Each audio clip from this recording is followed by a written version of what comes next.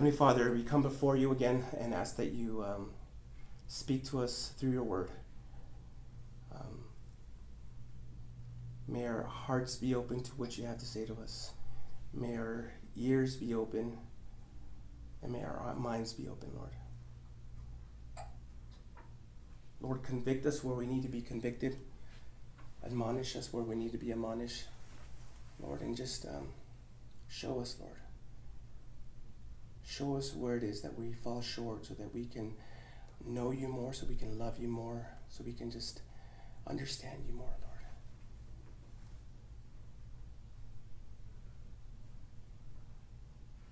Lord, fill this room with your spirit. And may we just continue to worship you with the word this morning. Use me to speak your truth. We pray these things in Jesus' name.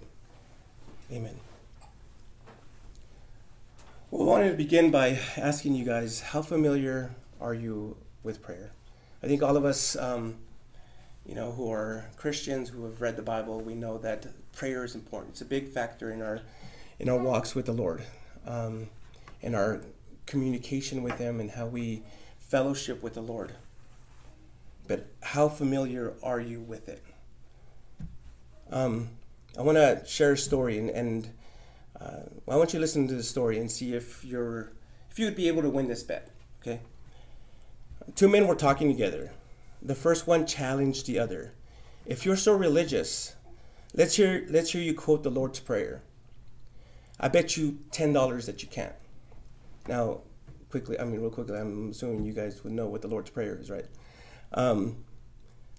The second responded, now I lay me down to sleep. I pray the Lord my soul to keep. And if I should die before I wake, I pray the Lord my soul to take. The first pulled out his wallet and fished out his $10 bill and said, I didn't think you could do it. That's not the Lord's Prayer, obviously. That's just a little prayer that we teach our kids before they go to bed. The Lord's Prayer, again, is Our Father who art in heaven, hallowed be thy name. Thy kingdom come, thy will be done on earth as it is in heaven. And you guys know what I'm talking about. In this morning's passage, we find ourselves in the third morning of Jesus' final week leading to his crucifixion. On this day, we return back to the fig tree that Jesus had cursed in verses 12 through 14 in chapter 11. Now today we're going to read about the reaction that the disciples had when they saw that fig tree had withered, and what Jesus' explanation reveals about the power of effective prayer. Now, why was this important for them to teach, for Jesus to teach this? Why was this so important for them to know this? Well, in just a few short days, he would be crucified. He would be beaten, and he would be tortured, and he would be eventually hung on a cross and be killed there. And he would get and for just a short amount of days, he was going to be taken from them. So now, more than ever, they would need to learn about the importance of prayer and the power it yields. And I think it's also important for us to understand that as well. The disciples had Jesus there, and they were with him in his company. And after he would ascend up to heaven, he wouldn't be with them. They would have to rely on the Holy Spirit. He would send down the Holy Spirit, and the Holy Spirit will guide them and teach them. And so it's important for us to understand the importance of prayer and what effective prayer is and the power that's behind effective prayer. So throughout our time together this morning, I'm going to be sharing with you how Jesus Christ used the withered tree to demonstrate how the power of prayer will produce powerful results when the focus of our faith is in God alone. So, as I said, if you have your Bibles with you, please turn to Mark chapter 11, and I'm going to begin reading. We're going to be reading our verse, and how we do it again here is that I read the passage, and then we teach expositionally. I'll be explaining more carefully about what each portion or each verse in the Bible, what we're talking about. And again, I hope that you guys will be able to really get the meaning behind this message. So again, Mark chapter 11, starting in verse 20. Mark chapter 11, verse 20. Early in the morning, as they were passing by, they saw the fig tree withered from the roots up. Then Peter remembered and said to him, Rabbi, look, the fig tree you cursed is withered. Jesus replied to them, have faith in God. I assure you, if anyone says to this mountain, be lifted up and thrown into the sea, and does not doubt in his heart, but believes that what he says will happen, it will be done for him. Therefore I tell you, all the things you pray and ask for, believe that you have received them, and you will have them. And whenever you stand praying, if you have anything against anyone, forgive him, so that your Father in heaven will also forgive your wrongdoing. But if you don't forgive, neither will your Father in heaven forgive your wrongdoing. Now, one of the events we looked at last week was how Jesus had cursed a fig tree. He had entered Jerusalem. The next morning, he saw this fig tree from a distance and was like, we're told that he was hungry that morning. So he sees a fig tree and he walks up to it because he's hungry, but notices that this fig tree, all it had was leaves. It didn't have any fruit in it. And although it wasn't necessarily fig season, the fact that it still had leaves, it should have at least budded fruit, or it should have, budded something, And what we came to find out was it was a fruitless tree. It was a barren tree. And after he had cursed it, Mark tells us at the end of verse 14 that his disciples heard what happened. They understood what happened.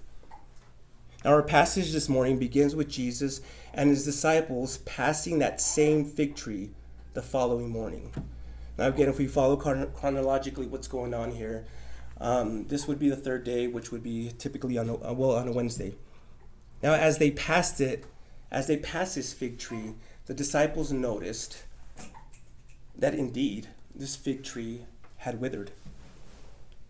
Now, if you remember, I mentioned that Jesus had found with this fig tree an object lesson to teach a lesson on the dangers of spiritual hypocrisy. And I shared with you the implications spiritual hypocrisy has on those who appear to have fruit, those who appear to be fruitful, but in all reality are just nice-looking leaves. They're barren, they're fruitless.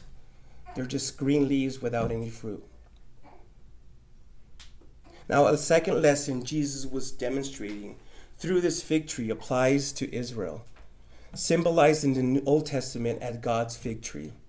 And examples of that are in Hosea 9:10 and 1 Kings 4:25. Now, what Jesus was implying with this fig tree was that the Jewish nation had proved its unfruitfulness with the respect to God's purpose for her.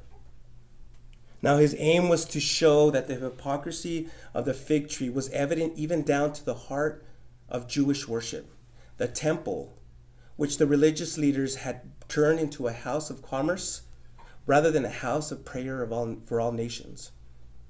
Now, before I get into the third and final lesson that this fig tree that Jesus wants to teach us through this fig tree, let me explain the context of what's going on here.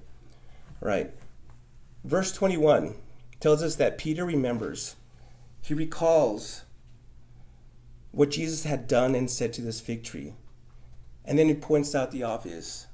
He says, look, Jesus, the fig tree that you cursed, it's withered now. Now, in Matthew's account of this event, Peter adds this question to his statement. He says, how did this fig tree wither so quickly? Peter was completely mystified. Now again, I mentioned last week that this was the only destructive miracle of Jesus. All these other miracles, they were constructive. They did something wonderful. They gave life. Demons were cast away and people were healed. But this was the first and only destructive miracle. And Peter was completely mystified. He wanted to find out, okay, we understand that power of healing and casting out demons and, making bread and extra fish from 3 loaves and, 2 fish and 3 loaves and 5 loaves, I'm sorry. But what does this mean? What is this? What kind of power is this? So, it's at this point that Jesus answered, have faith in God. Now, Jesus' explanation to Peter was that this miracle was really the result of prayer made in faith. It was a kind of faith that he encouraged and desired his disciples to have, so they would trust in God, and that so that they would trust that God would hear them too. And again, this was going to be important for them to know during these next few weeks, during this next time, tumultuous times, when everything was just going to be going crazy. And especially after he was going to be ascended up to heaven, and they would have to again rely on the Holy Spirit and on prayer for power. Jesus was also making it clear that prayer must be offered in faith, and that faith must be in God alone. In other words, and this is what the meaning here is, the object of faith is not in faith, but in God. Then in verses 23 to 26, Jesus begins to explain his third lesson, specifically the power of faith. He does this by first showing the faith that they ought to have when they pray. And he says, I assure you, if anyone says to this mountain, be lifted up and thrown into the sea, and does not doubt in his heart, but believes that what he says will happen, it will be done for him. And then secondly, he explains the obstacle that diminishes the power of faith. Whenever you stand praying, if you have anything against anyone, forgive him, so that your Father in heaven will also forgive you your wrongdoing. Now, this is one of those passages that has been misused by the health and wealth prosperity teachers. Now, let me explain something. According to prosperity theology, faith is not a God-centered act of the will. Rather, faith is a force that humans create that is directed at God. One prosperity preacher put it like this: faith is a spiritual force, a spiritual energy, a spiritual power. It is this force of faith which makes laws of the spirit world function. In the prosperity theology, man, not God, become the focal point of prayer. The overemphasis on man turns prayer into a tool believers can use to force God to grant their desires. Now, another prosperity preacher said this: when we pray, believing that we have already received what we're praying, God has no choice but to make our prayers come to pass. It is a key to getting results as Christians. When passages such as this, the passage we have here, is taken out of context, it not only relegates God to a glorified genie in a bottle, but it also contradicts what the rest of the Bible says about how God answers prayer. The Bible gives us, all throughout the Bible, gives us a wealth of information about prayer, repeatedly stressing the importance of trusting God for the answers to our prayer. You see, this kind of theology, this kind of prosperity theology is an example of having faith in faith, not faith in God. Not in God. In verse 22, Jesus wants us to understand that the object of faith is in God. Therefore, the focus of our faith must be on the sovereign Lord, not on faith itself. When we offer our prayers to God, it's our faith in Him that produces powerful results. In the last part of James 5:16, it says, "The effective, fervent prayer of a righteous man avails much. Now, if you ever wonder, what is effective prayer? What does that mean? What does that entail? Well, effective prayer essentially is true prayer. Effective prayer is prayer that works, prayer that is strong, prayer that is powerful. Now, the Lord gives us 5 essential elements to what true prayer is. Five essential elements of true prayer. Number 1, there must be the heart's desire. Number 2, there must be the expression of that desire in prayer. Number 3, there must be a faith to carry the prayer to God. Number 4, there must be a faith to accept God's answer. And number 5, the experience of the desired blessing must follow. And so within verses 23 and 26, I'm going to explain how Jesus gives us 5 components necessary for effective prayer in order to move those mountains that are in your life, in order to move those obstacles that are in your life, in order to move these mountains and just hurl them into the sea. I'm going to show you 5 components necessary to do that for powerful and effective prayer. The first component to effective prayer is historical. This historical component has to do with remembering those moments in the past where you saw God move and were aware of God's power on display. This was an obvious display. You just knew that it was God. You knew that it was Him moving. You knew that nothing else can explain what just happened. Then it was God. It was obvious. Now, in this case, for instance, Peter became aware of Jesus' power after having seen the tree withered from the root up. He remembered. And he became aware, oh, wow, the power of Jesus, His word, it made it wither. Now, for me, personally, God's power became evident when He restored my family and my job back to me after having essentially lost them all because of my pride and my selfishness. That's how He revealed Himself to me. But what about you? What about when have there ever been obvious instances where it was just obvious that God was moving? That it was God who answered your prayer, where you became aware without a shadow of a doubt that God had just done something powerful in your life or in the life of another person and you witnessed it. You see, if God had never proven Himself to you in the past, it would be difficult for you to call on Him now. That's why it's so important that you never forget those powerful times God showed Himself to you. You see, the more you remember, the more you recall, the more you just sit back and think about all the blessings God has bestowed upon you. All those times God spared your life. All the times God has spared you from any hurt and any anger, or whatever it may be. It ought to strengthen your faith. It ought to strengthen your belief in Him. I mean, you guys know in your own personal lives, again, what those moments were.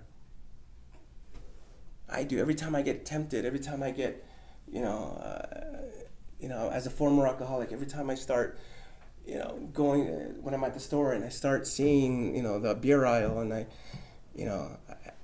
have to remember, I have to think back to where I was and what that did to me and what the destruction that it caused in my personal life, in my professional life. And then I'm thankful to the Lord that He restored everything to me. You see, the more you remember, the stronger your faith, trust, and confidence will be towards God. Now you could almost hear the writer of Psalm 77, 11 through 12 cry out, "I will remember the Lord's works. Yes, I will remember your ancient wonders. I will reflect on all you have done and meditate on your actions." Ladies and gentlemen, effective prayer begins when you remember the powerful ways God has proved himself faithful to you. This component is seen in verse 22, where Jesus tells his disciples, have faith in God. The point Jesus is making here is that you must trust God. You must trust God, absolutely trust God. Trust in his power, trust in his purpose, trust in his promise, his plans, and his will. When you begin to understand the importance of trusting that God knows what's best for you, your prayers begin to become more focused on his will and purpose being accomplished than on making demands to satisfy your own needs and desires. E. Stanley Jones wrote this: prayer is surrender. Surrender to the will of God and cooperation with that will. If I throw out a boat hook from the boat and catch hold of the shore and pull, do I pull the shore to me or do I pull myself to the shore? Prayer is not pulling God to my will, but aligning of my will to the will of God. So if that's what your desire is, if your desire is to have a more effective prayer life, remember God's power and trust by submitting to God's will. The third component to effective prayer is spiritual. The spiritual component is found in verse 23. And there it says, I assure you, if anyone says to this mountain, be lifted up and thrown into the sea, and does not doubt in his heart, but believes that what he says will happen, it will be done for him. The key word here is believe. By using a mountain as an analogy, Jesus, and what I'm saying is an analogy because, Jesus wasn't necessarily meaning physically lift up a mountain and toss it into the sea. He was using a figure of speech here. But he was using the mountain as an analogy, saying that the size of a problem becomes irrelevant to the person who believes God is bigger than that problem. The point Jesus is making here that whatever obstacle, and we all have obstacles, we all have things that get in the way, or huge issues, huge problems that may come our way that are testing our faith. But whatever obstacle or problem you're facing and are asking God to remove, you must believe it's going to happen if it's in alignment to God's will. Again, he isn't saying to have faith in your faith.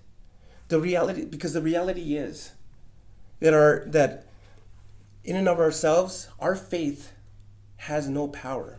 And our words have no power. God alone has all the power. This is what John MacArthur said. Your faith is only a way to activate God's power within the framework of his purpose. So when Jesus says that you must believe and not doubt in your heart, he's not talking about doubting your own faith. He's talking about doubting God. James wrote this about this kind of doubt. He says in James 1:6, but let him ask in faith without doubting, for a doubter is like the surging sea, driven and tossed by the wind.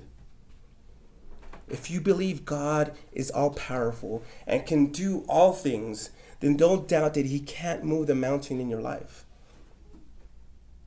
Again, our faith is sometimes fickle. Our faith can waver to and from, but you know what?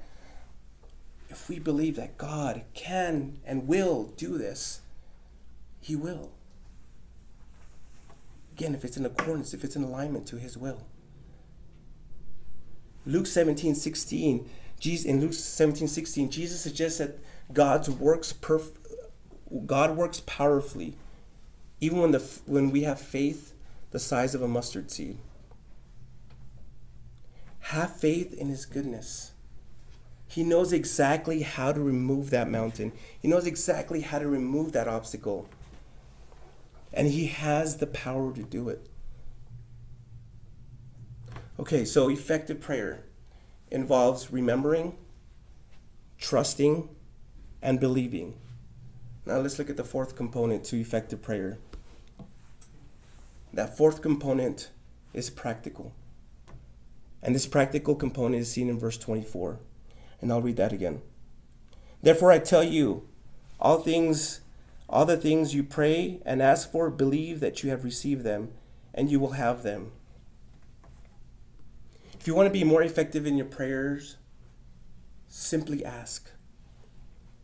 And the way Jesus puts it here, he's saying that ask as if it already happened. Now, my wife and I have always told our kids that they can ask us anything. They can ask us anything they want. Now, most of the time, they ask for things rather than about things. We want to teach our kids knowledge. We want to teach our kids important information about life. But it just seems like all they're asking for is things. Now, it's okay, because we know that when they do ask us for things, whether they get it or not, they absolutely believe and they know that we still care about them and we still love them. We don't always give them everything that they ask for. I mean, again, what kind of parents would we be if we just gave them everything that they asked for and wanted? I think we'd be horrible parents doing that. But sometimes they'll ask for things that we feel may not be right for them at that particular time. And as parents, we have an obligation and responsibility to do what's right for them. We have an obligation and responsibility, whether they like it or not. We have to do what's right for them. God works in a similar way. He wants us as his children to ask him for anything. But he also knows that everything we ask for is not beneficial for us. It may not be right for us. He may not want that for ourselves, for our lives. These prosperity preachers use this verse to basically teach that you can demand anything from God, and with the power of your faith, he is obligated to give it to you. I'm sorry, but this kind of thinking is absolutely wrong, and it contradicts what the Bible tells us about who God is. We must keep in mind that whatever we ask for, and this is important here, that whatever we ask for should be asked that it be done according to his will. Let me give you an example. Pretty soon we're going to be covering Jesus. The night prior, he was crucified, and when he was in the Garden of Gethsemane. And if you read the story, you remember that Jesus was there in the garden in anguish, and with tears of blood running down, with sweats of blood coming down, he cried out, "Father, if you're willing, take this cup away from me. Nevertheless, not my will, but yours be done." He cried out in that same way, and that's our example there. We have to be asking for that whatever we ask for, that it be done according to his will, not ours. If you want to be more effective in prayer, simply ask him. Andrew Murray wrote this: "The desire of the heart must become the expression of the mouth." Our Lord Jesus more than once asked those who cried out to him for mercy, "What do you want?" He wanted them to tell him what they wanted. To declare it stirred their whole being into action, brought them into contact with him, and awakened their expectation. To pray is to enter into God's presence, to claim and secure his attention. to commit our need to his faithfulness, and to leave it there. It is in so doing that we become fully conscious of what we're asking for. All right, just again to review. So up to this point, the components to effective prayer are historical, and that is to remember; theological, have faith or trust in God; spiritual, believe. And we just covered the practical part of it, to ask. The fifth and final component to effective prayer is moral. This moral component is found in verses 25 and 26. And whenever you stand praying, if you have anything against anyone, forgive him, so that your Father in heaven will also forgive you your wrongdoing. But if you don't forgive, neither will your Father in heaven forgive your wrongdoing. Oh man, what heavy words. If you want to be more effective in your prayer, deal with the sin that's in your heart. Now, the example Jesus gives us here is the unforgiveness towards another person. And I think all of us could think of somebody that really harmed us, that really hurt us, that really did some damage to us, that we think back and we're like, man, if I was right next to that person right now, I would, I don't know how I would react. I would, it's that kind of attitude. Jesus is simply saying, if you have anything against anyone, hurl it away. Now, in the original Greek language, that word forgiveness that's in there that's what it means. It means hurl it away, toss it away, so that your Father in heaven will also forgive your wrongdoing. Now, Jesus isn't talking about losing your salvation. That's not what this is about. He's talking about all the wrongdoings we commit as believers that interfere with our relationship with God. I don't know about you, but personally, I don't want anything to get in the way between me and God. So I'm going to make every effort. I'm going to make every effort to deal with any unforgiven sin that's in my heart. I ask the Lord, when I'm praying, I ask the Lord, Lord, show me where I'm wrong. Show me where I've fallen short. Show me my pride. Show me my selfishness. Because, I'm not, again, I've mentioned this before, I'm not perfect. I'm still going to make mistakes. I'm still going to mess up. I'm still going to argue with my wife. I'm still going to argue with my kids. But I do want the Lord to show me, okay, am I arguing because of my own selfish pride, because of my own flesh, because I want to be right? And I do, and I ask the Lord, show me again. I don't want to deal with this sin, and I want to be forgiven of this sin. So I ask the Lord, just show me, Lord, show me. No sin is worth interrupting my fellowship and usefulness in my prayer life. And I hope you feel the same way. Again, no sin is worth it. You guys know what I mean? Do you know that, do you think that sin is worth interrupting that fellowship that you have with the Lord? And that usefulness and how he wants to use you in your prayer life? Now, I honestly, if my sin is keeping God from answering my prayers for you, because I choose not to forgive someone who wronged me, what does that say about me? If you come to me and ask me, you know what, Angel, I have this prayer request, and this serious event is happening in my life, and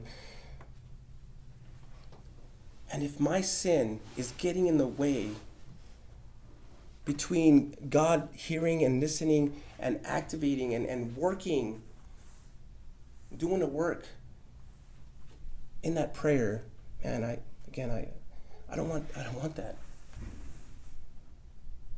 I want God to move powerfully in your lives. So I'm going to just, I'm going to do whatever I can to do away with any unforgiveness, any sin that hasn't been dealt with. Now, maybe one of the reasons God hasn't been answering your prayers is because you've chosen to hold a grudge against somebody. The choice is yours. And this is up to you. Hold a grudge and feel vengeance, or have your prayers answered. Paul says in Ephesians 4:32, and be kind and compassionate to one another, forgiving one another, just as God also forgave you in Christ. We have to remember, we have to think back. Man, especially when we think about that person that wronged us. How many times have we wronged God? How many times have we disappointed God? How many times have we failed God? I know, I've lost count.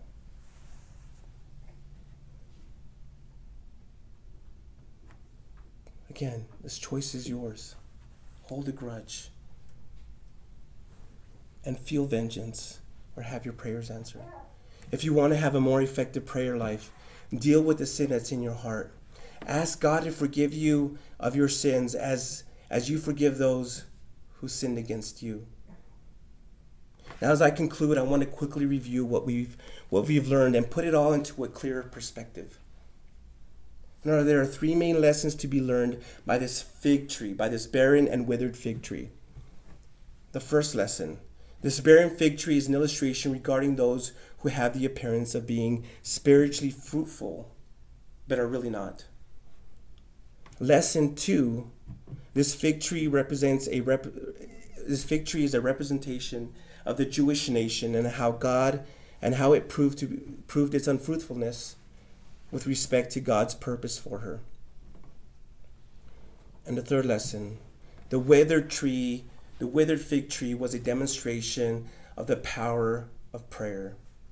Now, this last lesson taught us that effective prayers to God produce powerful results when the focus of our faith is in Him and not in faith itself. And here's what we mainly covered here.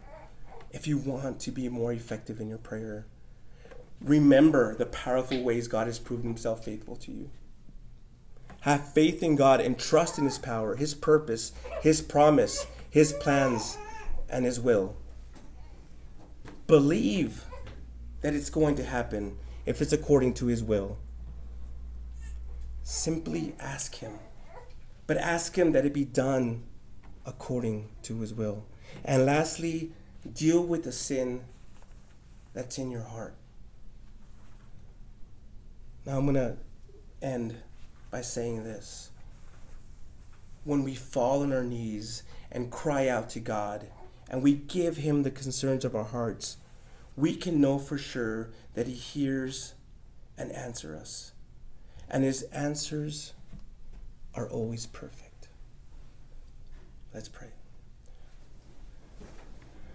Heavenly Father, we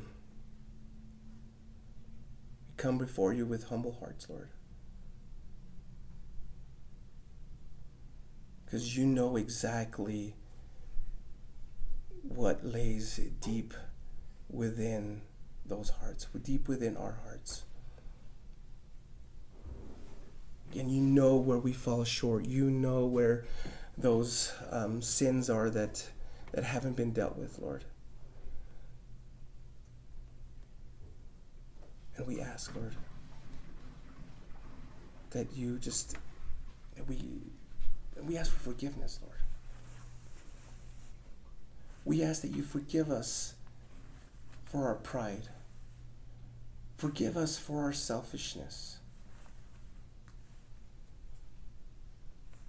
Forgive us for making ourselves more powerful than You, for making ourselves thinking that we know more than you. Lord, we humbly come before you and just ask for forgiveness. Lord, show us again who you are and reveal to us the power of faith, Lord, the power of prayer. Help us believe, Lord. Help us remember those times you've been faithful. Give us strength, Lord, to have faith in you, to have faith in your promises, to have faith in your plans, to have faith in your will. Lord, we believe that what you say is going to happen, will happen, Lord. Not by our will, but by your will, Lord, according to your will. Lord, teach us how to ask you, how to ask for things that are pleasing to you. Not pleasing to us, not pleasing to our flesh, but pleasing to you, Lord. And once again, Lord, help us to deal with the sin that's in our heart. Lord, we don't want anything to get in the way between our relationship with you. You want to grow powerfully, and we want to walk with you in power.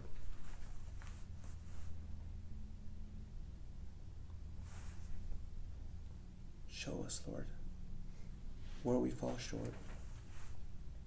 And if there's anyone listening and watching that's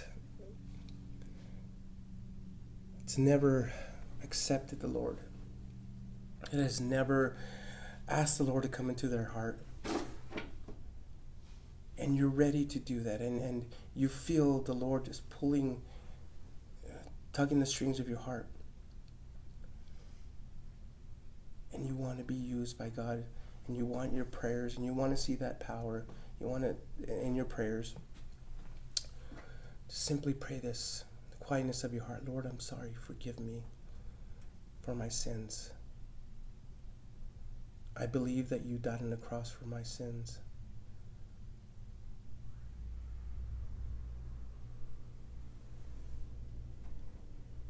And I believe that you are Lord.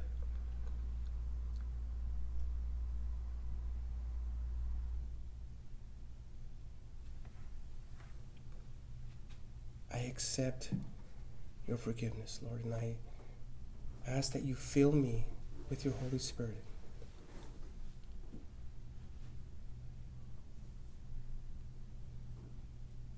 Lord, teach me how to be your child, how to walk with you, and to depend on you, Lord.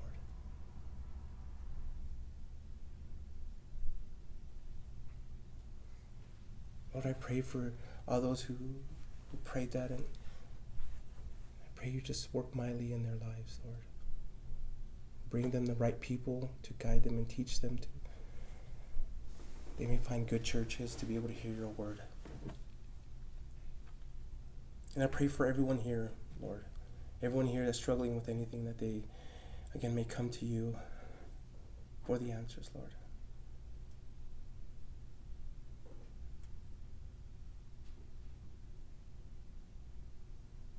Bless everyone here. Bless their families. Bless their jobs. We just ask that I ask that you protect them. Bless this next time of fellowship, Lord. May we honor you with our conversations and just bless the rest of this day as well, Lord, and the rest of this week. We love you and we praise you. In Jesus' name, amen.